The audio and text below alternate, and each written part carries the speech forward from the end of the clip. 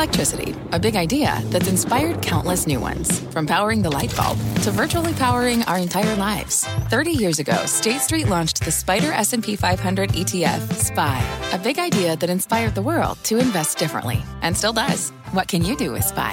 Before investing, consider the fund's investment objectives, risks, charges, and expenses. Visit ssga.com for a prospectus containing this and other information. Read it carefully before investing. SPY is subject to risks similar to those of stocks. All ETFs are subject to risk, including possible loss of principal. Alps Distributors, Inc. Distributor.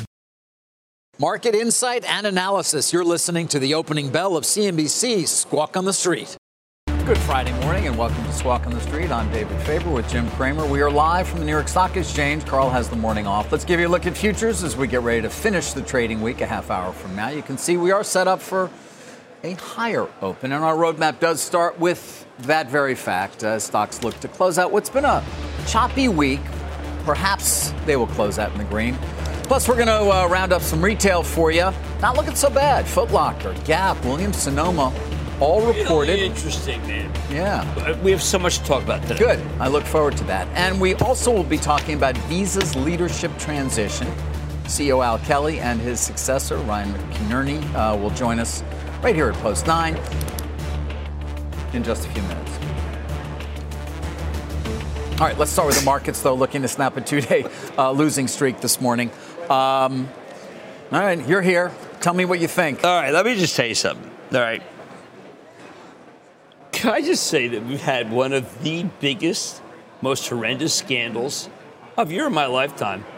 And it hasn't hit the market. It didn't really bother the market. Huge amount of money lost. A lot of our viewers' money lost.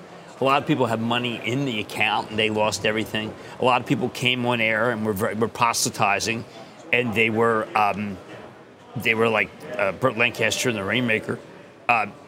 The amount of chicanery that I've seen in the name of blockchain, like that somehow that blockchain is blockchain is like Dothan. Yeah. No, it's been extraordinary. The collapse of FTX only a week ago. Those comments yesterday from the company's new CEO, the man who's been brought in there to help oversee a restructuring, the bankruptcy, were unprecedented. Right, and yet saying in his opinion he's never seen anything like it. This is a guy who came in at from Enron. Yeah, Enron looks like a blue chip. Enron is like a dividend. Yeah. No, but I'm saying this because we live in a strange world. A bullish something happened in November. 1 year, the bears tend to last a year. I don't know. I mean, Yogi the Bear was on like 50 years, but this guy seems to have really taken gas. And the reason what's most interesting, David, is the astounding losses in the face of endless. Even after they lost money, they come on air and they tell you everything's great. David, I made mistakes, but at least I atone. This is a segregated part of the market in a sense that it's not. First of all, this was not a public company. This was not an Enron or a WorldCom, which had at one point market caps that exceeded $100 billion or more. Going back a long time. Yeah, when they collapsed as a result of fraud. Period where we also saw Delphia go out and Tyco. That was an impact to investor psychology that this might not be. Right? But do you remember when Madoff?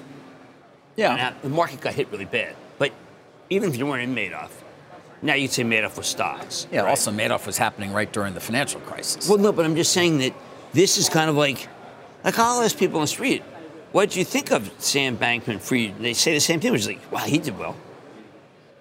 I mean, there's just no... I think maybe some of it is because of the regulators. Like, I would have thought, of course, the usual congressional people got on the bandwagon. But there was... I mean, if I were the U.S. attorney of whatever U.S. attorney, I would say either they're out of my jurisdiction, there's nothing I can do, or I would say we got to go after the edifice. Like, maybe the edifice isn't right. Yeah.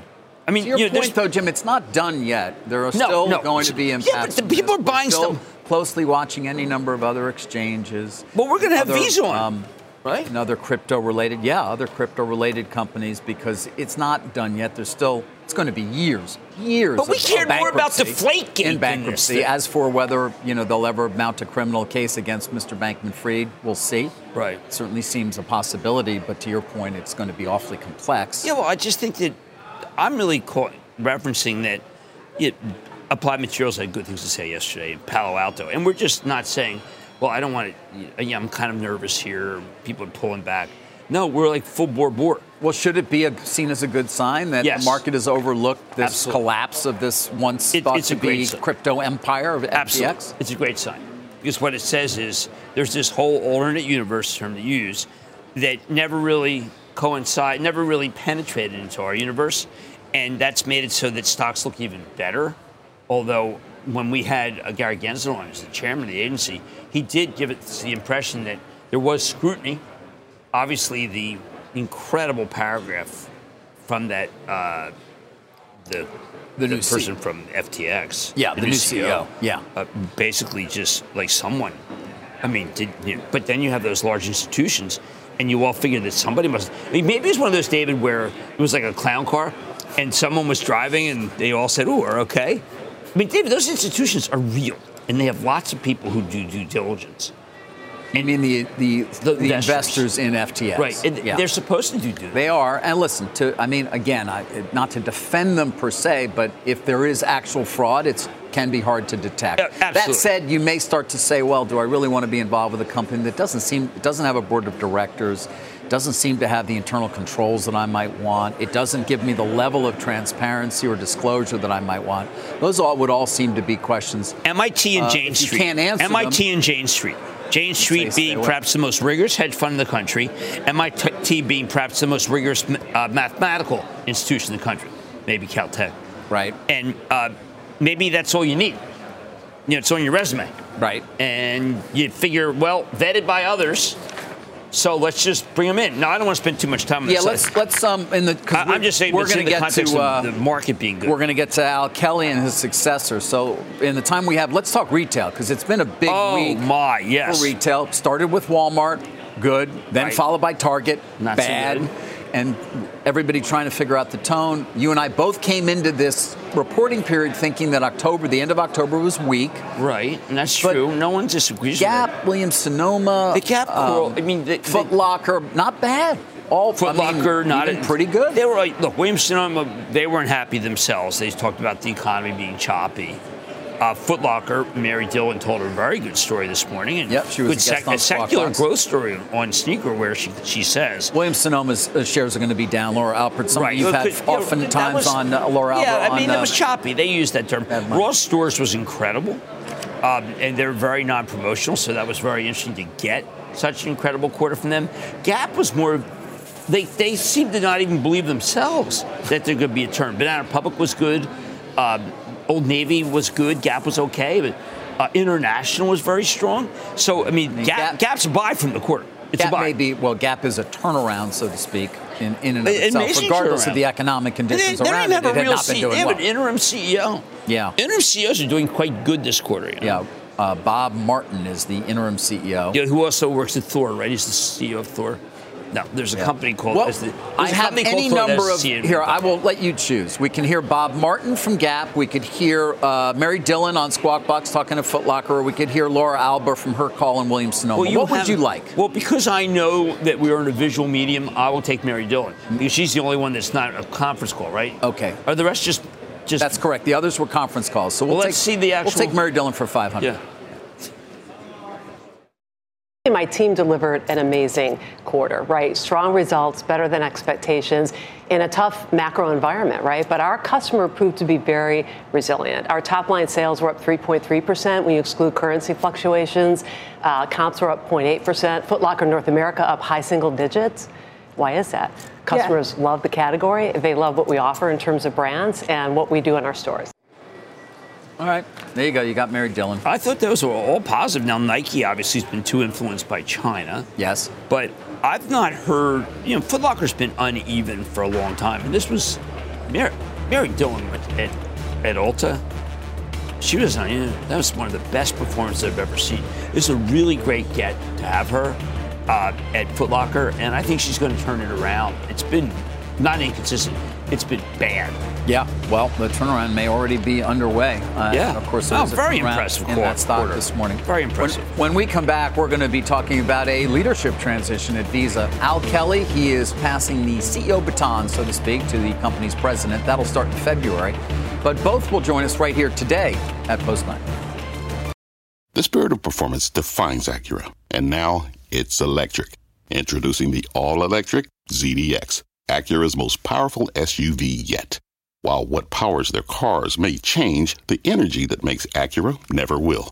Crafted using the same formula that brought them electrified supercars and multiple IMSA championships, the ZDX has track-tested performance that packs an energy all its own. With a premium Bang & Olufsen sound system and up to 313-mile range on a single charge, and a Type S variant with an estimated 500 horsepower, the ZDX is everything they said electric could never be. It was built with the driver in mind, just like Acura's been doing since the beginning. We could talk all day, but the only way to experience this electric performance is to drive it yourself. Unlock the energy and order yours at Acura.com. What's on the horizon for financial markets? At PGIM, it's a question that over 1,400 investment professionals relentlessly research in pursuit of your long-term goals. Specialized across asset classes, but united in collaboration, our teams provide global and local expertise. Our investments shape tomorrow, today. Pursue your tomorrow with PGIM, a leading global asset manager. We have a treat here today, David. This man has been at the helm of the country's largest credit card network since 2016. But Al Kelly will soon step down as CEO. Longtime President Ryan McInerney set to take over the role on February 1st. And the two join us now exclusively here at Post 9 this morning. Gentlemen, welcome. Great to be with you guys. Al, terrific. And Ryan, congratulations. Thanks, Jim. Okay.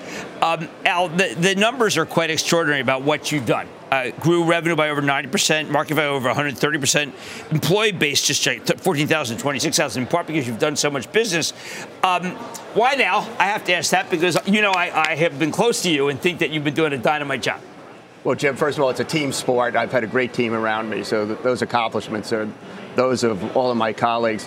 I turned 65 next year, and many years ago, I said to myself that if I'm lucky enough to be healthy and even in a great job, that seems like a good milestone to go do some other things. And there's many other interests I have. And we're also at a time where we're blessed to have, for the first time in Visa's history, an internal person to succeed me. And Ryan has been my partner for the last 6 years. He knows this business extraordinarily well. He's a phenomenal leader. And I'm so privileged to be able to turn the reins over to him in 90 days. Oh, so Ryan, I know Al had to be in as many countries there are in the globe. He would go to even 10 more. This is a job where you have touch. You have to touch. Are you ready to go all over the globe and deal with every bank? Because that's how you get $3 billion card holders. We're actually up to $4 billion. Hold on, I got the information. It said $3 billion. And Jim, like you said, it's a local business. It's a local business country by country around the world. And I've been traveling around the world for 10 years now, meeting with our teams. We have to be in market. You have to know how the business works, what our clients need, how the commerce is evolving in the market. And yeah, that's where I plan to be, and that's where we get our best work done. Are you coming in at a time when a lot of people feel we could be on the verge of a recession, even though you see your spending numbers? Maybe that's the Fed being too aggressive versus what you see? When we look out 2, 3, 5, 10 years, the opportunities are enormous. I mean, you look at the consumer commerce business around the world, there's still trillions and trillions of dollars of cash and checks spent every year. Look at business-to-business payments, person-to-person payments, government payments. I mean, we just see enormous opportunity to digitize those payment flows all around the world for years and years. Well, I do want to question, you've got tremendous data, and there is, and Al, you might be able to get this, there's this notion that we had a goods economy, and we switched to a service economy. There are a lot of people who can say that, but there's only one person who can tell me it's true. Is it? Well, prior to the pandemic, we would be about 55% services, 45% goods, except for the 6 weeks of the holiday season every year where it would shift and goods would be higher than services. During the pandemic, it shifted as well, where we actually became more of a goods economy during the pandemic. It has now shifted back. The shift back has begun, particularly as T&E has come back, raging back, I should say. And now we're about 50-50 goods and services, at least in terms of what Visa sees. And I mean, every economist and or market strategist who comes on air wants to talk about credit card spend and what they're seeing. But you guys have the best view. So what are the numbers telling you right now in terms of just the willingness of the consumers to spend overall, regardless of how? Boringly stable. It has been incredibly stable for the better part of the last year. And we know that there's some inflation in the numbers. In some cases, people might be spending more on food and less on discretionary purchases. But in fact, they're spending the same amount, and they're spending it in the same way using their Visa card. We don't see the SKU level data, David, but we know, for instance, when we look at supermarkets, we're seeing the share of the more discounting supermarkets move up, whereas the share of the more premium supermarkets moving down. So we do know there is some movement from, say, premium brands to generics. But in general, I think because consumer balance sheets, particularly in the U.S., remain strong and employment levels remain strong, I happen to be in the more optimistic camp about where we are and where we'll go. So you think this can continue into 23, that we're not going to see a significant dip, and or the Fed's actions are not going to ultimately dampen demand, so to speak? We'll have to see. I think personally, if the Fed gets it right, which they may or may not, but I think employment is a key number to watch. If employment levels stay at a decent level, I think that we'll have a fairly short and fairly shallow downturn in the economy next year. But I'm watching those employment numbers in a big way, because people, if they have a job and there's so much pent-up demand after the pandemic, I mean, travel, what's happening in travel is incredible. Yeah. Although out near you in Silicon Valley, the jobs do seem to be going away. Numbers-wise, it may be fairly small, although these are people who earn a lot of money. Yeah, we have to watch those trends for sure. But I think as I talk to other CEOs and companies, people are being careful, but I think largely still hiring. I mean, we're certainly being careful, but we're still hiring. And we'll have to say, I think that we can't dismiss an Amazon laying off 10,000 people as something to watch, but I don't necessarily consider that a bellwether at this stage. Ryan, I owned until recently some restaurants, and suddenly people they wanted, if I cash, they thought they should get a meal cheaper. They didn't want to use credit cards. I'd never seen it before, didn't expect it. Over 11 years that I owned a place, never saw it until the end. I mean, what's going on that people just feel like, you know what, cash should be king here, not credit card? Oh, Jim, we're seeing the opposite. I mean, coming out of the pandemic, cash has disappeared everywhere. I think one of the things that both buyers and sellers learned during the pandemic is, why do I want to take that cash out of my pocket? It's dirty. I might even get sick during the pandemic. And so what happened is sellers and buyers found the benefits of being able to tap your phone or tap your card and get in, get That's out. That's what I thought, for heaven's sake. Great reporting from my bank on my app. So I think cash was a big loser during the pandemic. And, we've got great tailwinds coming out as it relates to digital payments all over the world. Okay. Ryan, I'm sorry. The Justice Department continues to investigate at least what they call potential dominant market share in this business. Any updates on your expectations for when that investigation will end? No updates on that. And all around the world, we're subject to regulations, and we're constantly making sure that we're doing everything in regards to the law in every market that we do business. You guys have a relationship with Coinbase. Does what happened with FTX maybe give you pause? And I know that what typically happens, and I know you're not going to do this to me, because I know you're too long. You're not going to say, but Jim, we happen to think that there's great things with blockchain. Because I'm not talking about blockchain. I'm talking about people. And I think that some of the people who are in this business are too promotional, and they've made people feel too secure. What's your advice to people who think, it is as good as money? Well, I think we have to separate what I would call digital gold, the non-fiat-based crypto, which I just think is an investment category. We've been leaning into stablecoins and central bank digital currencies. I hope one good thing that comes out of this FTX disaster for their investors and their employees is that we see an acceleration towards regulation and leaning into good stablecoin regulation, because I think that is what's necessary to build back confidence for people. And we'll see over time. We are setting up for the reality of crypto potentially having a role in payments and money movement. we don't pick winners and losers. We ultimately let the consumer and the experience decide. But we're creating on and off ramps for crypto players, putting Visa cards in wallets, being able to convert the stable coin to a fiat currency and be able to use their Visa card to shop anywhere they want to shop. We're even working on being able to settle with a merchant at the end of the day who wants to get settled in a stable coin versus settled in currency. So we'll see what happens over time. But I hope this terrible event forces a more acceleration in regulation. But Ryan, to the extent this is going to evolve under your leadership in a significant way, when it comes to stable coins, for example, if Visa is offering it as an option, are we assuming, should the customer assume you've done the due diligence to make sure, for example, that everything in reserve is what they say it is? Yeah, first of all, regulation's key. I think we can all agree on that. Hopefully it accelerates. We want to be involved in any way that people want to pay and be paid.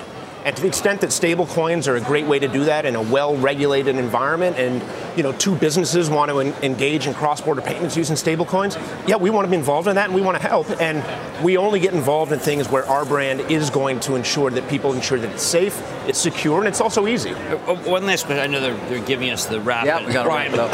We have something offline the CEOs talked to me about, never in the conference calls. We have the most, I'd say, devastating theft problem this country's ever had. Theft problem. Theft. There's more stealing. I'm talking about billions. I'm talking about companies. Many companies this week talking about billions of dollars in theft. What's your advice? Because these people, people who are checking you out at the register, they're not designed to. We saw the Target numbers this week. I know. 400 million in the quarter. Can you do anything? Can you help these people? These great chains that are losing. Can you say, listen, we're not going when this stuff is fenced on Amazon? Can you say we're not going to play? We're going to not let that happen? You can't use your credit card? Yeah, I'll say two things. One is, again, back to your earlier question, David, we only want people to be able to use Visa cards to buy things that are legal, that are safe, and we do our best to do due diligence on that. And the other thing I would say is, you want to talk safe, get rid of cash out of your stores. Accept Visa cards. It's the safest way to pay. You're never any risk of having any theft in your stores, no one breaking into your stores. It's the safest, best, easiest way to pay, and that's another great way that we can help. I'll also add that we invest a lot of money in risk models, and we stopped $27 billion of fraud just last year. So we are absolutely committed to continue to help the infrastructure and the ecosystem be as safe as it can be so people trust using it. Yeah. One thing I think people are always trying to figure out, what's Visa's relationship with MasterCard? I mean, is it Harvard, Yale? Is it Army, Navy? How would you describe it? Well, two of the people who reached out to me last evening were Ajay and Michael. These are the CEO, former CEO of MasterCard. Look, they're a very formidable competitor. But there's a lot of things in this ecosystem in terms of interoperability and those kinds of things where we do have to make sure that we're cooperating with one another, because the reality is we're the big players and we want to make sure that the system works for everybody. But we're obviously fierce competitors as well. But the other thing I'd say is we have competitors all around the world. Right? It's not just MasterCard. Yeah. They're coming at us from every way, and that makes us better. All right. We're better because great competition. Yeah, I just want to know which league are you going to be commissioner of? I don't know yet. All right, let's stay tuned then. I want to thank Alan, Ryan. Really, guys, congratulations. And thank you for coming on Squawk on the Street. Thank you. Thank you very much, guys. Okay, we'll be right back right after this. This episode is brought to you by AARP. 10 years from today, Lisa Schneider will trade in her office job to become the leader of a pack of dogs. As the owner of her own dog rescue, that is. A second act made possible by the reskilling courses Lisa's taking now with AARP to help make sure her income lives as long as she does. And she can finally run with the big dogs. And the small dogs, who just think they're big dogs. That's why the younger you are, the more you need AARP. Learn more at aarp.org/skills. Ring the bell. There it is.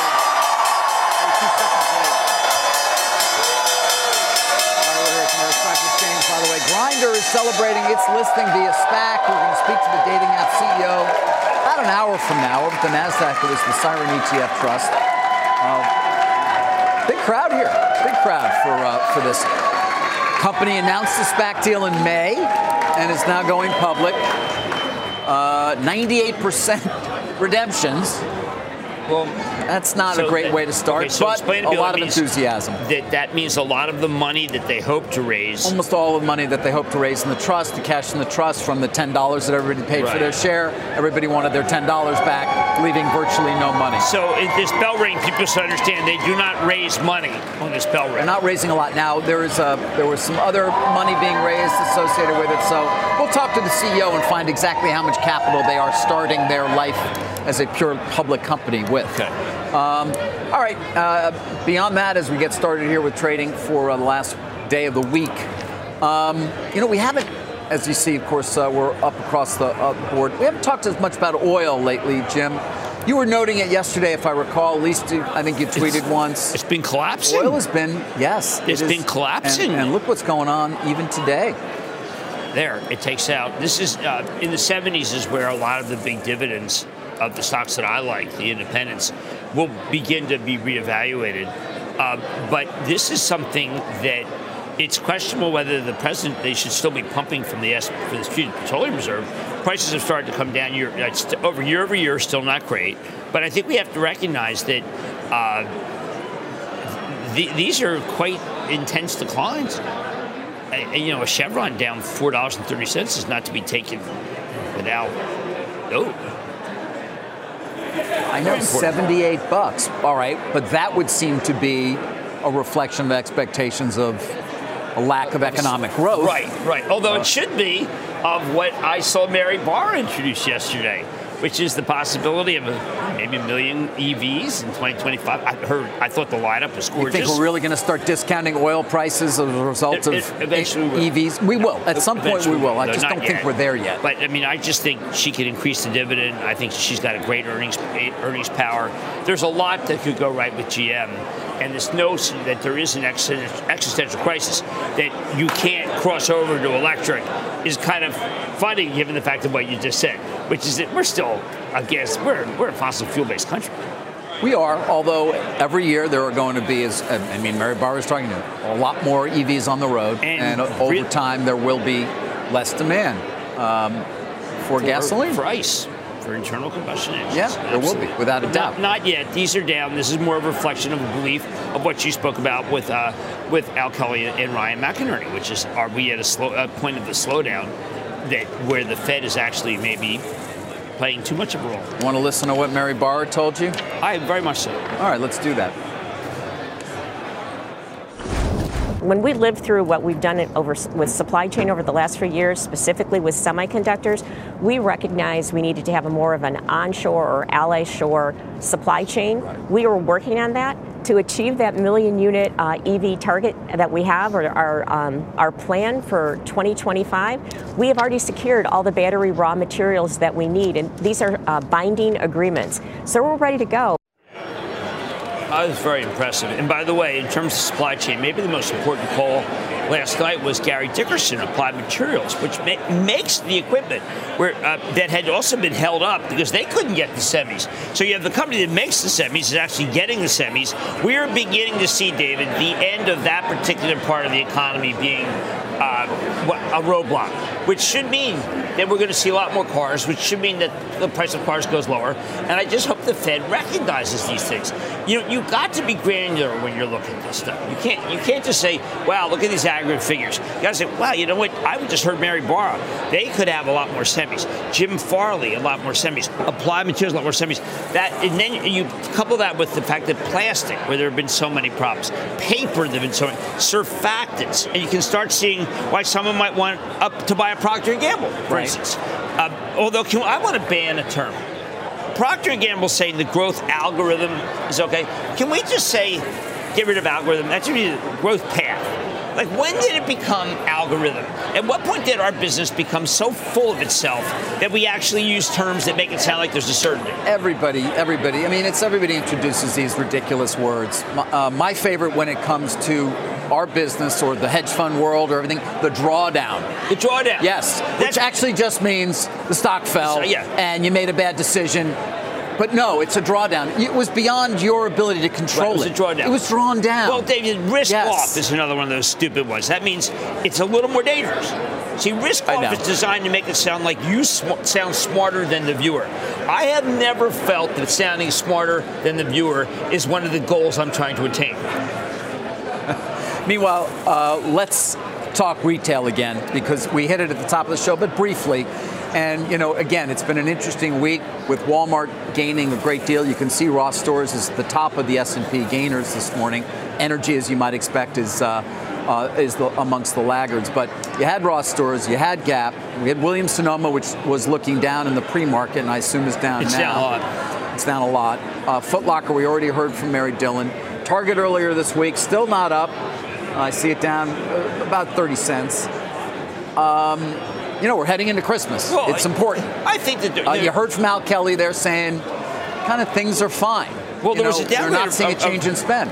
Downgrade of Restoration Hardware today. Too many sales. Talk about sales beyond. And so we were talking, I was going back and forth with Joe Kernan about, are the rich slowing down? Well, RH is a place where things are expensive.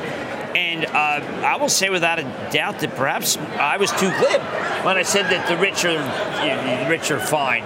Because RH numbers would indicate that this Wedbush downgrade, that you know what? There's a little more to it than that. Maybe the rich are slowing down too. Yeah, they can. And there was, as we are noting here on the screen, a downgrade of RH, Restoration Hardware, to a neutral, saying market share losses are driving what they say is a course correction. Even though the company has avoided broad promotions, it appears to be course correcting. As they say, they surprisingly found that it has reduced prices by 2 to 9% since March on half of the products in their price study, as you take a look at the stock. But you've been a believer in this name, right? Very much so, and I think that they make great product. However, nobody's immune to a slowdown. Williams-Sonoma talking that things were choppy, not immune to a slowdown. Jeff Gennett, a little bit more, I'd say, nuanced. He didn't want to get caught into this stuff where, last week was bad, this week's now it's cold, I'll have a good day. He's changed the stores. He's got the stores to be more attractive. The first thing he did was attack the balance sheet. He fixed the balance sheet. He's in really great shape. I don't know how the stock is at 20. It just doesn't make any sense. The stock is like 5, 6. This has to do with the whole multiplying. I should come up with my own term to fool people. That why is Macy's valued at so little, and enterprise software being valued at so much, even though there's so many enterprise software companies and they really don't make any money? Yeah. Do you ever look at what those companies are valued at still? I do. Still? You're talking about 50, 60, 70% off what they were. Right, but a lot of them do the same thing. They analyze your data and they keep it safe. Now, you want to know who keeps your data safe? There's got to be a lot of Palo Alto Networks, PANW. Yeah. Soup to nuts. That was one of the best quarters I have heard in 2022. Nikesh Arora. Yes, I know you've been a fan of his. I am a fan of Nikesh Arora. He's delivered. Well, that's why. Yes. See, I'm not a fan of the, let's say, the teams that have won a lot. I know. Those are, I'm less of a fanboy for them. Jim, I got a couple of things from yesterday from both my interview with John Malone and Greg Maffei. I love that. Let's start with, did you want to try and get Taylor Swift tickets? Did you have any interest? So my wife said, do you have any power at all? Do you have any power at all? Can you do anything in that stupid job of yours? I said, no, I have no power to get tickets. I don't. Shouldn't call it stupid. But I can't get tickets. Owned by Live Nation, 30%. I know the guy. I was tempted to call him. Liberty Media. They have a tracking stock as well. And we did talk to Greg Maffei yesterday. It just turned out that obviously the interview was the same day. By the way, now Ticketmaster's just saying we're done. It's fantastic. We're done. We're sold out. We have no more tickets for you. If there's anything left, they'll figure it out on your own. But here's what Maffei told me yesterday. It's kind of like FTX. In terms of the demand. FTX, same deal. Yeah, and he didn't make any friends. This clip has been shared hundreds of thousands of times. They're an honest company. They're a good company. This is a different entertainer. Okay. The site was supposed to be opened up for 1.5 million verified Taylor Swift fans. We had 14 million people hit the site, including bots, another story, which are not supposed to be there. And despite all the challenges and the breakdowns, we did sell over 2 million tickets that day. We could have filled 900 stadiums. So though AOC may not like every element of our business. Interestingly, AEG, our competitor, who is the promoter for Taylor Swift, chose to use us because we are, in reality, the largest and most effective ticket seller in the world. Of course, many of the critics would say you're the only ticket seller in the world, and that's why you're not doing as good a job as you should. Visa, I mean, a couple of yes, monopolies. Right. Well, okay. Yes, well, that's what people are talking Can about. I just say that there's certain talent out there that transcend the process of getting tickets. I mean, what are you guys supposed to do? I mean, this is the one talent that just is the most popular in the world. What are you going to do? How about celebrate her? Ask her to do more concerts? She is an incredible business person. You seen her? I've never seen her, and I don't anticipate I will. I have a daughter who was hoping to, but that doesn't appear it's likely to happen. Jim also spoke to Malone, of course, as you know, and if you want to see the full interview, it's available on CNBC.com. But something I didn't use yesterday. We talk so often about streaming, usually in light of Netflix and what's happening there, but obviously Disney and direct-to-consumer, our own parent company with its Peacock service, Warner Brothers Discovery, and what will be a combined offering from them at some point of Discovery Plus and HBO Max.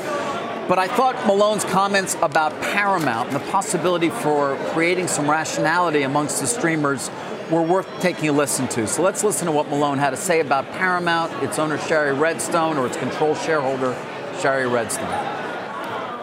Probably the one that would be under the most pressure to do something would be Shari. Simply, she's to get scale. She doesn't have the balance sheet to get scale, and she's running at pretty high leverage right now.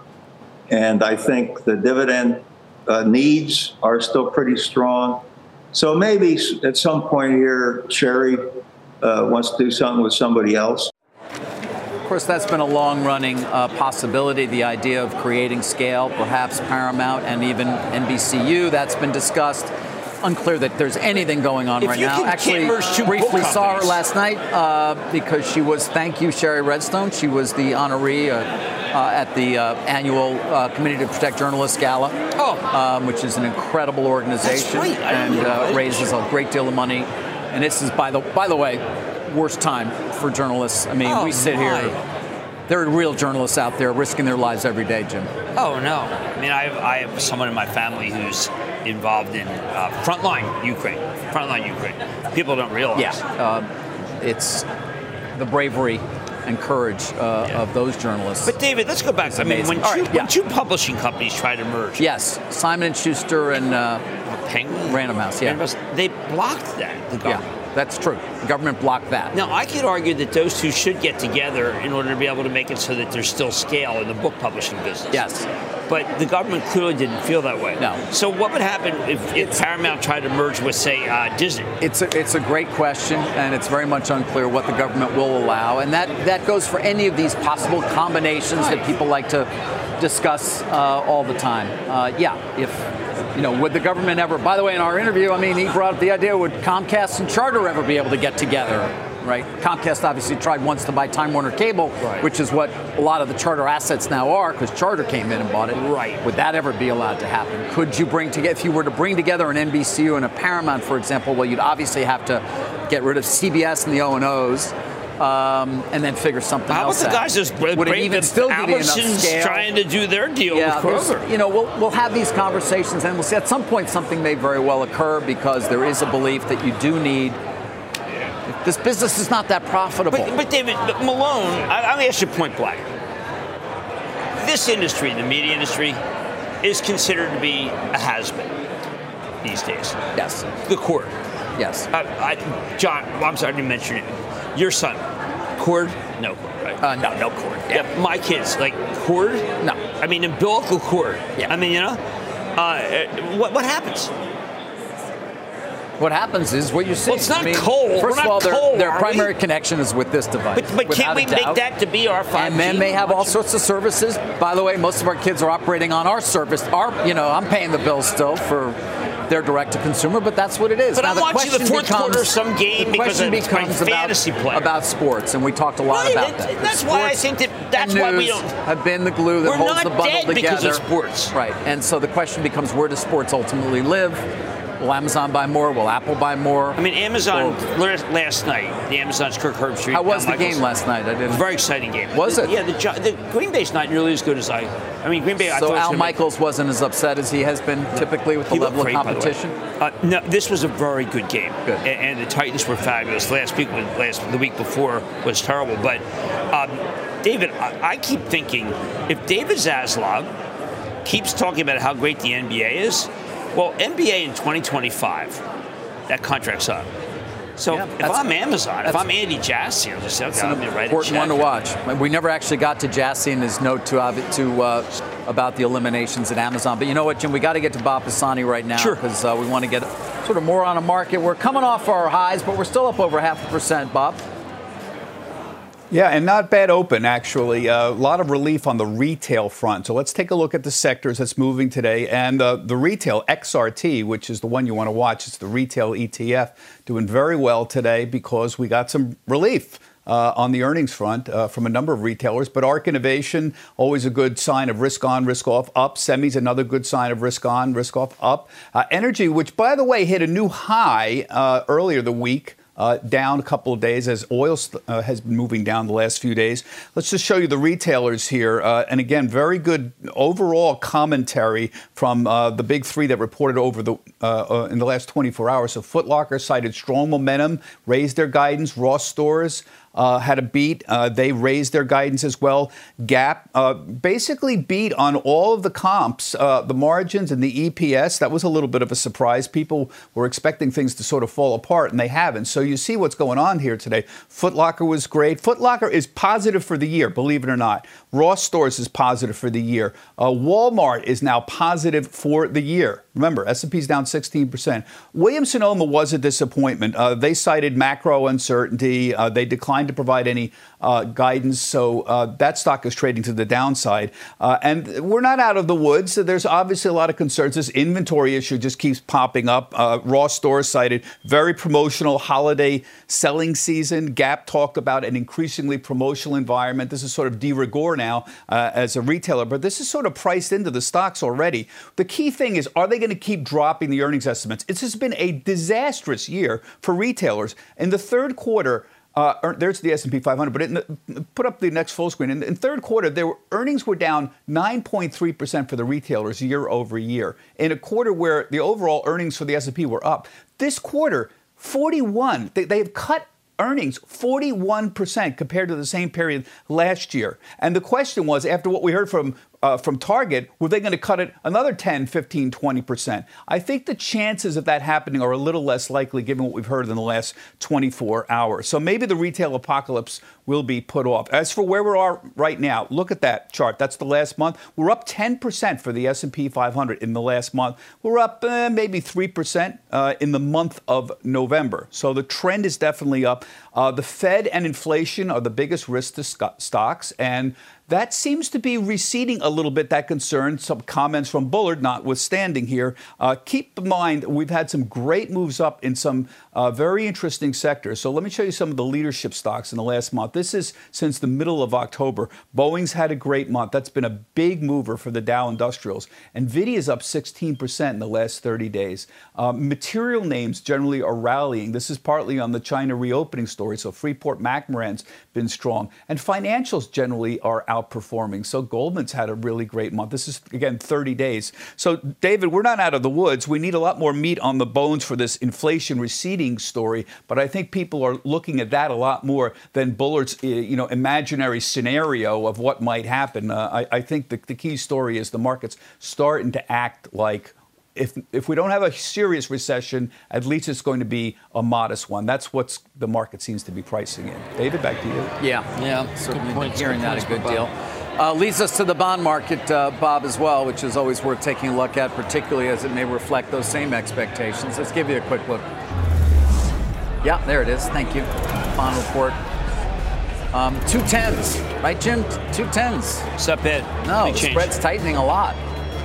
As you take a look, of course, the 10-year well below. It wasn't long. We were above 4%. That's why I tell you the 2-year is such a great piece of paper. Yeah, oh my and God. That 2-year still hovering. Still, just far. a great piece of paper. 4.5% you still get for 2 years. That's right. Take it, right? sold some houses. You sold some houses? We get that. Oh, we're going to have more on that after the break. Show goes by so fast, doesn't it? Now, what do you got David, on Mad tonight? With Northern Oil and Gas, there was an actual fight here about who runs the company, and it went from being a not great company to being something that's very exciting to me. Oil's down a lot, got its focus. And then a company that I just think people have to pay attention to called Bolero. You love this Bolero. I do, because I love the bowl. And I think Bolero's doing this giant roll-up of the bowling alleys. And once they get them, they fix them, and it's kind of an exciting story. Angelakis is on the board of that. Exactly, and he's a very rigorous fellow. He is. He used to be the CFO of the company we work for. Yes, he was CFO of Comcast. Have a great weekend. You too, buddy. All right, I'll see you Monday. All right, very good. When we come back right here, an exclusive with Boston Fed President Susan Collins. You've been listening to the opening hour of CNBC's Squawk on the Street. From a flat tire in the city to a dead battery on a distant drive, AAA is partnering with T-Mobile for Business to accelerate response times and get more drivers back on the road fast. Our nationwide connectivity powers location telematics, so AAA's fleet can find stranded drivers quickly while being fully equipped with the in-vehicle tools to have answers when they get there. This is elevating the member experience. This is AAA with T-Mobile for Business. Take your business further at T-Mobile.com/now.